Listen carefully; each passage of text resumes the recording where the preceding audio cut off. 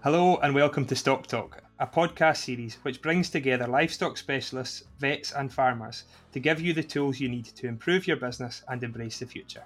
Stock Talk is presented by myself, Robert Ramsey, and produced by Kirsten Blackwood as part of the Farm Advisory Service in association with the Scottish Government. So I'm joined today by two of SAC's nutritionists. I'm joined by Lorna Shaw and Karen Stewart. So Karen, you've been on these podcasts a wee bit in the past, but Lorna, this is your first one, so a big welcome to Stock Talk. Do you want to give us a wee introduction to yourself, Lorna? Hi, Robert.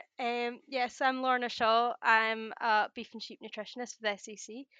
Kind of working out the Perth office, but I'm from a mixed arable beef and sheep farm in the Borders, so quite familiar with the whole of the east, quite well. But yeah, covering the whole of Scotland within the livestock team at the moment, and yeah, loving every minute of it. Excellent. And you've got a very practical past as well. What were you doing before you came to us? Yep. So I studied agriculture at SEC, and then went into after a wee bit of travelling, went into the ruminant feed industry. So I worked with Vitamin and Mineral Premixer for a wee while down south in Ashbourne, Derbyshire. And then after that, I got the opportunity to come back to Scotland, where I worked with a commercial feed company for a couple of years.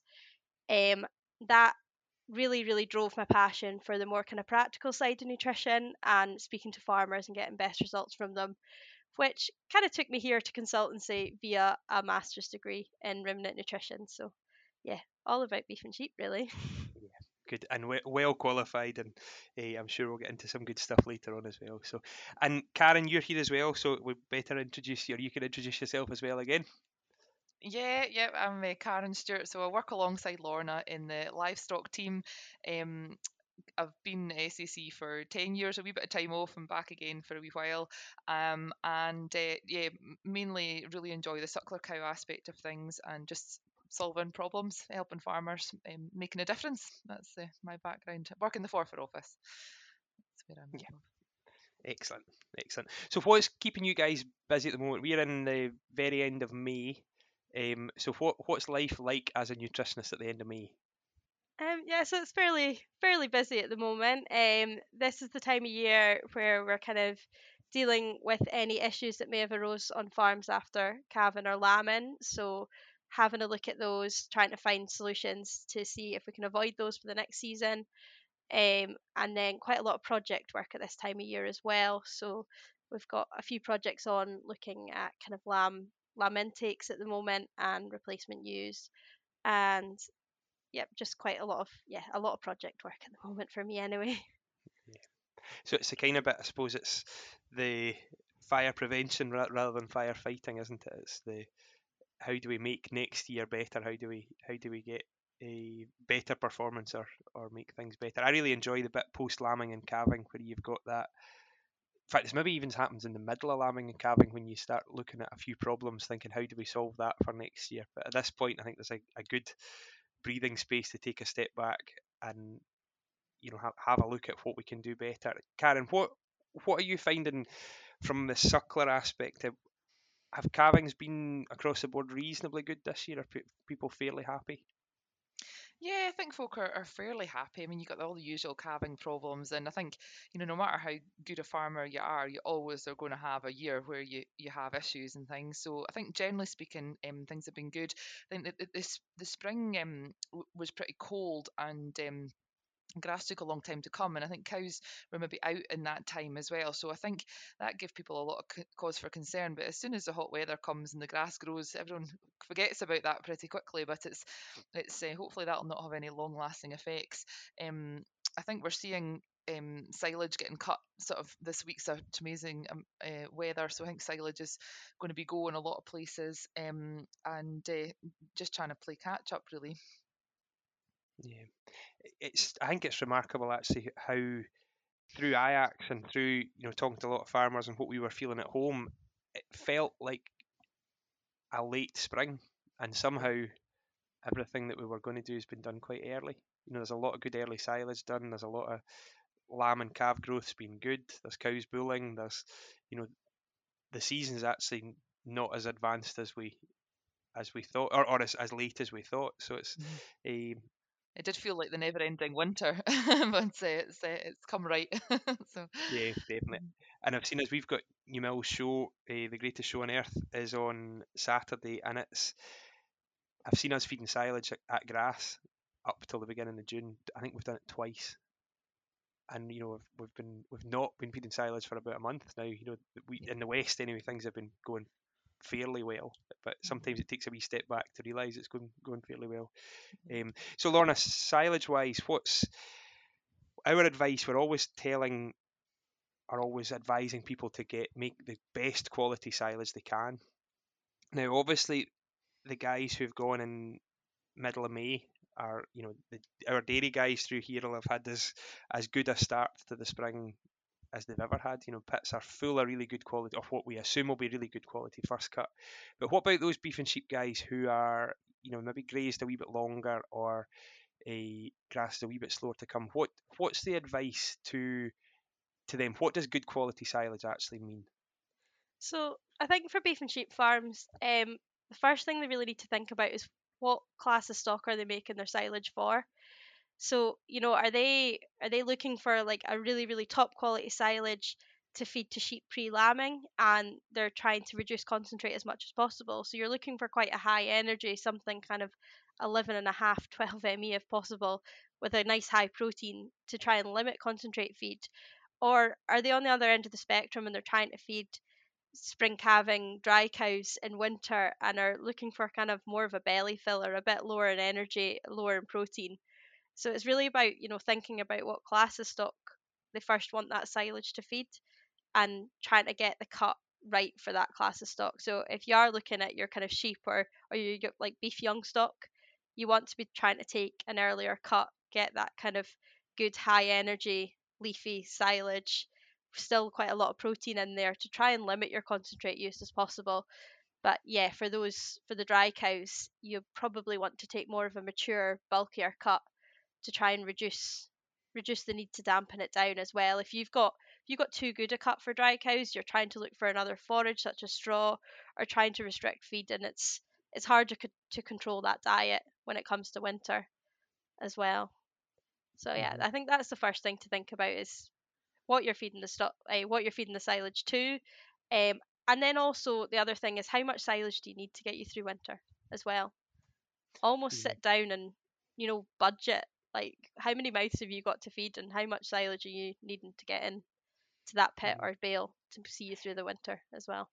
And quite often, so that definitely the getting through the winter has to be the priority. If we run out of silage in February, buying silage is a stinking dear hobby to have. But what's the impact? Are you better to go with two early cuts or one big single cut? So if we're likely to be scarce of forage, are two cuts better than one? I'll let Karen answer this one too, but I think it depends how good. If you kind of get one really good quality first cut and you've got that good like sheep young stock silage in there, you could probably afford to go for maybe a wee bit more of a bulky second cut and get that in. But you need to make sure two small cuts would probably equal that one bulky cut, but that bulky cut you'll lose quality as well. So it's, yeah, again, thinking about what stock you're feeding it to. And I suppose it is a hard question. And the challenge again is most farms have more than one class of stock as well. So it would be easy if we were only running finishing cattle. But it's not that easy, but it would be easier if we were only running finishing cattle or breeding ewes or something. But when we've got those multiple enterprises, there's a bit of a conflict in there. Karen, have you any thoughts? yeah, I think it depends as well on the scope of the farm because if it depends what area you're in as well. So like up the glens and stuff, that be maybe only one cut is feasible, and then it depends on how much nutrients you're going to have to put back in to get that good second cut. So and the cost of that as well, if you're running two cuts as well, the cost of taking two cuts, So I think it really depends on the situation of the farm as well, and as you said, what classes of stock you've got. But it's certainly, I mean, good silage is, well proven that it's reduces concentrate usage in young stock and cattle and in pregnant ewes. It's a no-brainer for them really. So even if you work out for what you're needing for pregnant ewes and do a small amount of good quality silage, as Lorna was saying, a bit of planning goes a long way. Yeah. Can we do a wee bit rationing on the hoof here? No pressure, and the answers will not be correct. But see if we've got a 10 ME silage, and you're given. So what would we need to give to get a kilo of live weight gain on a store if we've got a 10 ME silage? Well, if we work out, say it's 450 store, it's going to be 55 megajoules for maintenance and then 45 for a kilo, so 100 megajoules, so 10 kilos of, yeah, they're not going to eat that, are they? So, yeah, they're probably going to need No. 3 kilos of concentrates. And then an 11 and a half ME, maybe 1 kilo, so maybe saving a couple of kilos ahead. I'm guessing a bit. Yeah. Which is, no, that's good. And Do you agree with that, Lorna? I don't know if that's. Yeah, I'd agree with that. tell us she's wrong, Lorna. It's a no.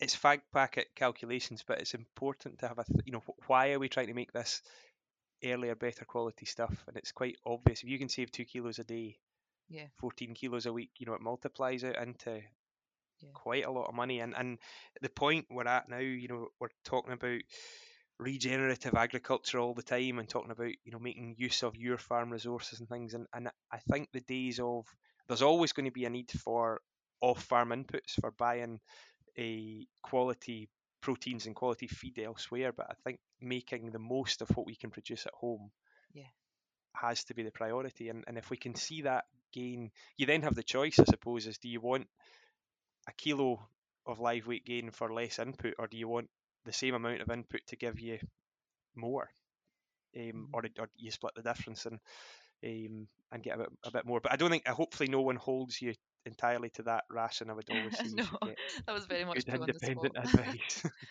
Yeah. um, Although it depends on the, where they have, silage bales stored or pits and things as well, and where the cattle are for the winter. Because a lot of people maybe just feed, what's at that farm, if you know what I mean. So maybe having a wee bit more thought on, where silage is stacked, where it's stored, and what you do with that silage once you've cut it, once it's been made good silage.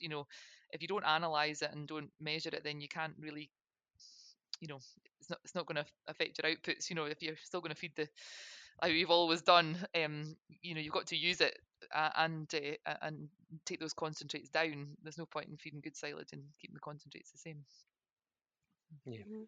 Yeah, I think to add to that, it's always worth kind of, if you're storing silage bales, like label them, know where they've came from as well, so you can assess those fields that are performing better, or assess the field that you've brought in for that early first cut, and you've not got it hidden away at the back, and you can't get access to it when you need it at the time. So it's worth always labeling bales, or knowing in the stack where everything is, to get your analysis as accurate as possible as well. I have a client down here who had calculated, or had roughly again worked out how much time he spent through the winter hauling silage back out. So he outwinters a lot of both suckler cows and young stock as well, and he now stacks. He's got multiple stacks all over the farm, and that way you run out with tractor and or on in a lot of cases he runs out with bike and bale trailer, and the time that he's saving just by stacking them, he's actually doing less work in the summer and less work in the winter by having a wee think about where they stack them. And probably we're all guilty of that, is hauling them back to a great big mountain of bales in the steading and then hauling them back out through the winter. But I suppose it's also about making sure that that stack of bales is, you know, is it made and stacked in the right place? You can land it. We could tie ourselves in knots with it. But yeah, it's all interesting stuff. What about additives, Lorna? Do we bother with an additive? The sun's splitting the trees at the moment. Is the sun the best additive we can get, or is it worth firing something on as well? I mean, I think at the moment we've got really good conditions for silage, so an additive, depending on your circumstances, maybe not needed right at the moment. But additives always can add that kind of insurance policy. So the main idea for an additive is to speed up the time that fermentation takes. And if you get a really quick fermentation, you're reducing the chance for those like undesirable microbes to proliferate. And those are the microbes that will stay dormant until that silage pit's opened and they get oxygen. And then as soon as they get oxygen, they're allowed to run free. And that's where we get problems as soon as we've opened the pit. So the silage just allows for that rapid drop in pH to control fermentation and leave us a bit more of a stable forage. Especially if we've got kind of really dry forage and we don't have the same moisture in there to kind of work with the sugars to get our lactic acid production. That's where additives can really be beneficial. But an additive's only ever going to be as good as the forage you've put in the pit. So it's always going to be important to get your kind of your cutting time right, your wilting time right. You know, if it's really hot and sunny, don't leave it to wilt for 3 days. You know, wilt it rapidly and try and lock as much in as possible. Um, the same with like any kind of, if you're kind of conditioning or rowing up, you know, thinking about your kind of leaf shatter as well, and then getting it pitted, consolidated in the clamp, making sure you've got as much air and getting it covered as soon as possible as well, is always going to be your first port of call with your additive as an insurance policy after. It's the same as soon as you open the pit, your clamp management, your face management, keeping it clean, reducing that surface area. It's all important. Yeah, I think main message with an additive is it can really be beneficial, but it's only as good as the silage you're putting in to start with as well. A lot of additives have performance benefits in their trials, so they, although you maybe don't see it, they help. By what Lorna was saying, having a quicker fermentation, you maintain more of the nutrients in the silage, so then potentially a performance benefit. But as Lorna said, it's only as good as everything else. If you've got holes elsewhere in the barrel, it's only going to be good if your management is good. So putting an additive in is a complete waste of time if you have other aspects of your silage management that are not first class. When we value in the last wee while, we've valued quite a few pits for ingoings for farm purchases and new tenancies. And those people who've bought the farm or taken on a tenancy and bought a silage pit, all of a sudden know the value of silage and know the cost of, we know the cost of making it, but the actual value of the product. Once you've gone through that process, your pit management suddenly becomes so much better, because that maybe half a ton a week or whatever goes in the midden isn't okay. We need to be as tight as we can with it and make the most best possible use of it, because it does cost us a fortune every year to make. Yeah. I think paying particular attention as well to the shoulders and the top of the pit, because the biggest cause of abortion in suckler cows is a bacteria called Bacillus licheniformis, and you get that from slimy and mouldy silage. So, you're not only having an effect on having to discard poor forage, you might actually have problems within your herd as well. So, Karen, what is your ideal forage for feeding spring calving dry cows? So we've weaned them, they're fit, we're happy with body condition. What do you want to be putting down these cows' throats for the winter? Oh, I'm going to give you a politician's answer and say it depends, because I think it depends on your farm and your circumstances as well.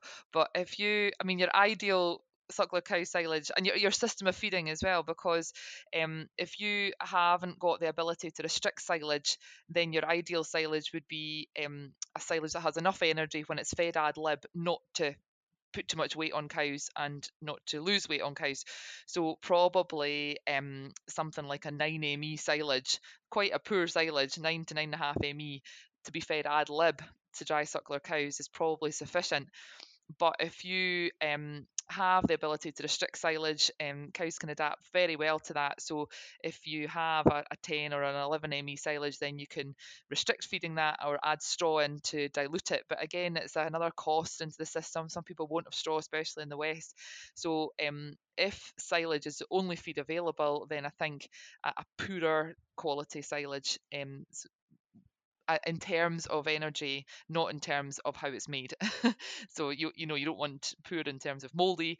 You want it to be poorer in terms of energy. So that would be my ideal if you were just having to feed ad lib. And with that, on a dry matter context, so we want that type of stuff to be certainly for bales, do we want it as dry as we can get it? Not necessarily, I think, because then that does affect intakes as well. So I think, and the fermentation, so kind of 30 to 35% dry matter for bales. I'm saying as well also a bit lower energy, but if you've got thinner cows or heifers, then you'll need to get higher energy for them.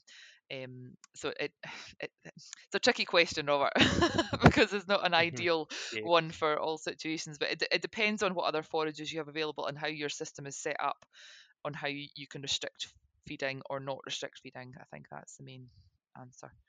Yeah. Mhm. So for the suckler cow, even really fit cows, we're not just looking to put fibre down their neck. We're wanting quality stuff. Is there any examples of that? Where do we see those bad silages, those things that maybe that they're well got but not good quality? Yeah. So either it's come from silage that's come from really poor swards in the first place, or silage that's been lying out. Maybe they've tried to make hay out of it and left it too long, or the weather's caught them out when fermentations are not as good.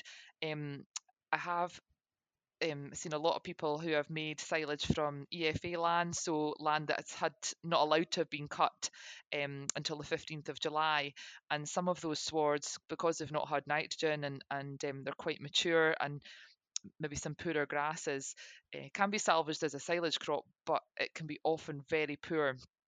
So a lot of rations with that poor silage in it, cows will lose weight. It's just not good enough, and it's almost in some cases like glorified straw, very stemmy and not enough sugars there for a fermentation at all. So it's you've got to be very careful if you are cutting silage that's been on EFA land for suckler cows. It might seem like a good idea for a cheap feed for them, but please make sure and get it analysed and make sure that you are supplementing it accordingly to meet the cow's requirements.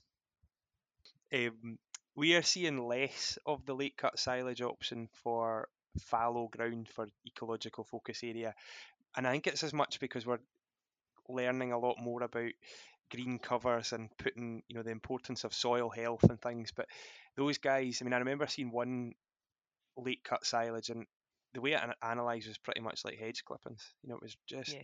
rubbish.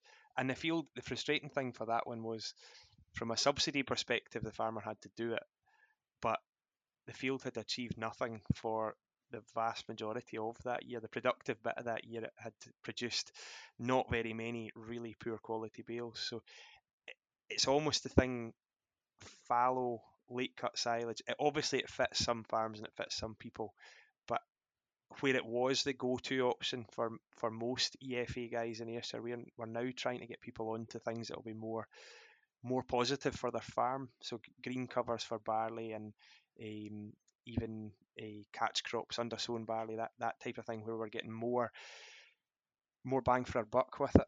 Whereas the late cut silage option really was the worst of both worlds. It wasn't really Yeah. achieving a great deal, but certainly it's an option, but it's one to handle with care, I think. And maybe it's the thing, to be fair, if we do make some really high quality silage, maybe that's the thing to balance it with, and put some fibre and some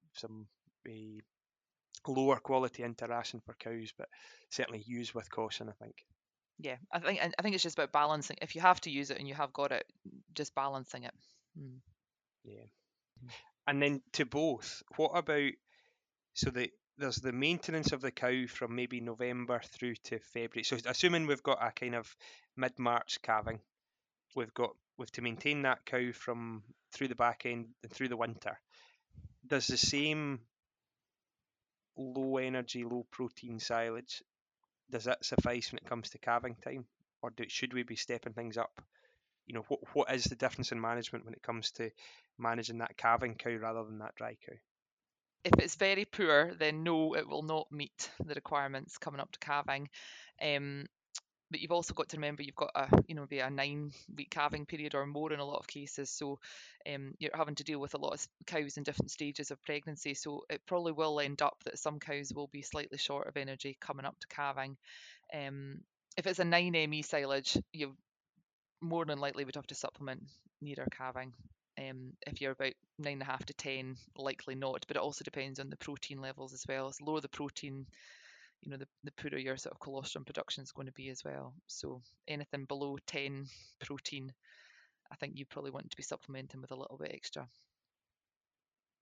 I don't know what you think, Lorna. Yeah. Yeah, no, I would agree. I would agree completely with that. I think you can take them right up to calving on a fairly kind of average forage, but you've kind of got to make sure that that protein is met to make sure you're getting good colostrum production. Another good thing to do is even, look at blood testing before and look at metabolics, and that can kind of give you an indication with your sucklers. Are they sitting good for protein levels? Are they sitting low? Gives you a good indication on energy as well. Kind of roughly about 4 weeks pre-calving, but again, you're looking at a 9-week window. Some cows are really far off, and you don't want those cows getting over fat by upping the ration too much. So it's balance really. I think as well, like it's a case of monitoring cows throughout the winter as well, because there's so many people get rations done at the start of the winter, and actually it's not sufficient for what they need, or the silage doesn't feed out as well as expected. So just monitoring like every month, just having a look at them, having somebody else have a look at them, and making sure they're condition wise they're on the right track, because I think just you can get so sidetracked with other things that you go out one day and think, sugar, they're not where I really expected them to be. And that somebody else doesn't need to be a professional. It doesn't need to be a vet or a nutritionist or anything. It just needs to be somebody else who's not seeing those cows every. You see it when you go, if you're lucky to go on holiday, which we're busy with a 1-year-old and a baby coming, so holidays are a dream rather than a reality. But when you go on holiday, when you come back, you see changes. You see something is different at home, whereas the person who's at home feeding beasts and things doesn't see that change at all. So anybody different, a friend, a neighbour, whoever, casting an eye over cows, as long as they know what they're talking about, is a worthwhile exercise. Is just having a nosy on a Sunday afternoon and getting some constructive comments really on those cows. Obviously, closer to calving, as you say, Lorna, that metabolic profile story, I think it's so powerful. I think it's asking the cows the question: how has the ration gone for the winter? Where are they at? It doesn't calve them for you. It doesn't solve all of life's problems, but it's a really good tool. It was actually something I hoped would be in the new PSF animal health stuff, and hopefully down the line it maybe will be, because it's another really good tool in the toolkit for making sure things our cows are in the best place possible pre-calving. So what about now then? We've talked about silage and the winter and setting ourselves up for the winter, but obviously we're now late spring. Are we early summer? Probably are. Um, is there things we need to watch out for? Obviously, cows at grass. We're at that point where life is. It's quite nice going round cows in the sun, and their coats are coming out, and they're really thriving. But what's nutrition wise? Is there anything we need to be really cautious of at the moment, or conscious of? I mean, this is generally the kind of good time of year. We've got quite a lot of grass in front of us at the moment. As long as we don't get too prolonged a hot season, as much as I like the sun, a bit of rain goes a long way as well. So just making sure we definitely do have sufficient dry matter in front of them to sustain requirements. Of course, we're looking at, spring calving cows are in lactation. They've still got they've got very high needs. They're suckling calves at the moment. And that calf's main source of nutrition at the moment is from its mother as well. So they'll be starting to take a wee bit of grass. So we need to make sure we've got sufficient feed in front of them, and it's of a good quality. Mineral wise, the grass should be fairly okay at the moment. We're over kind of the biggest risk periods, but just always keeping an eye out, making sure we're covered magnesium wise is always a good thing.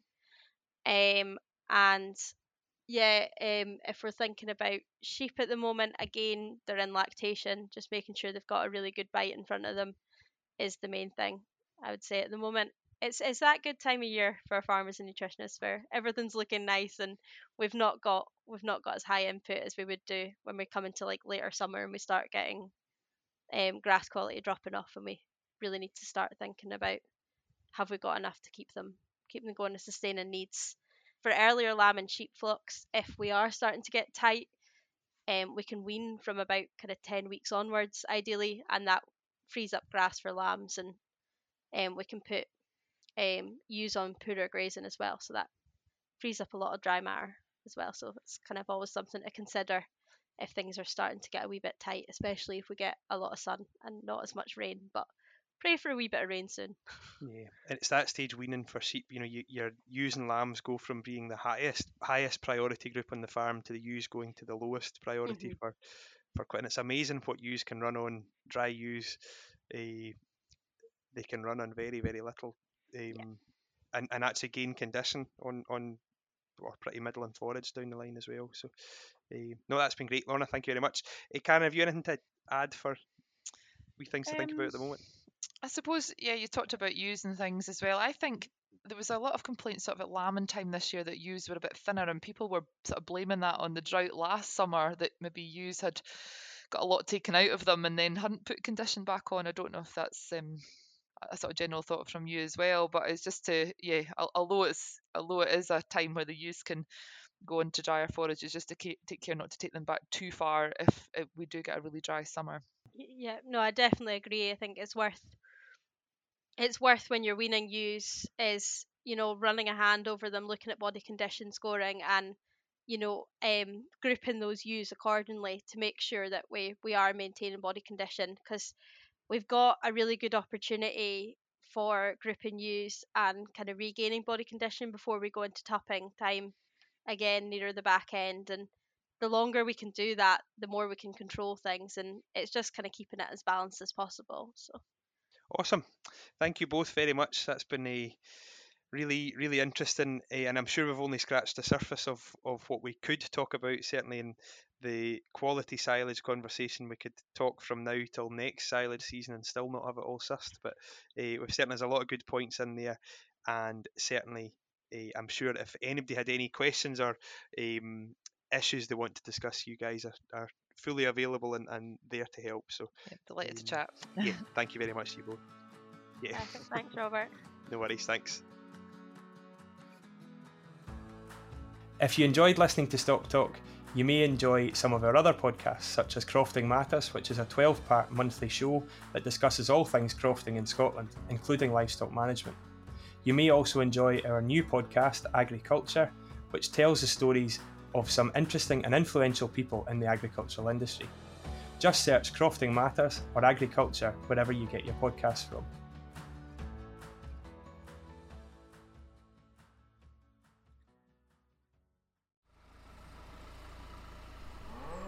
The Farm Advisory Service Podcast.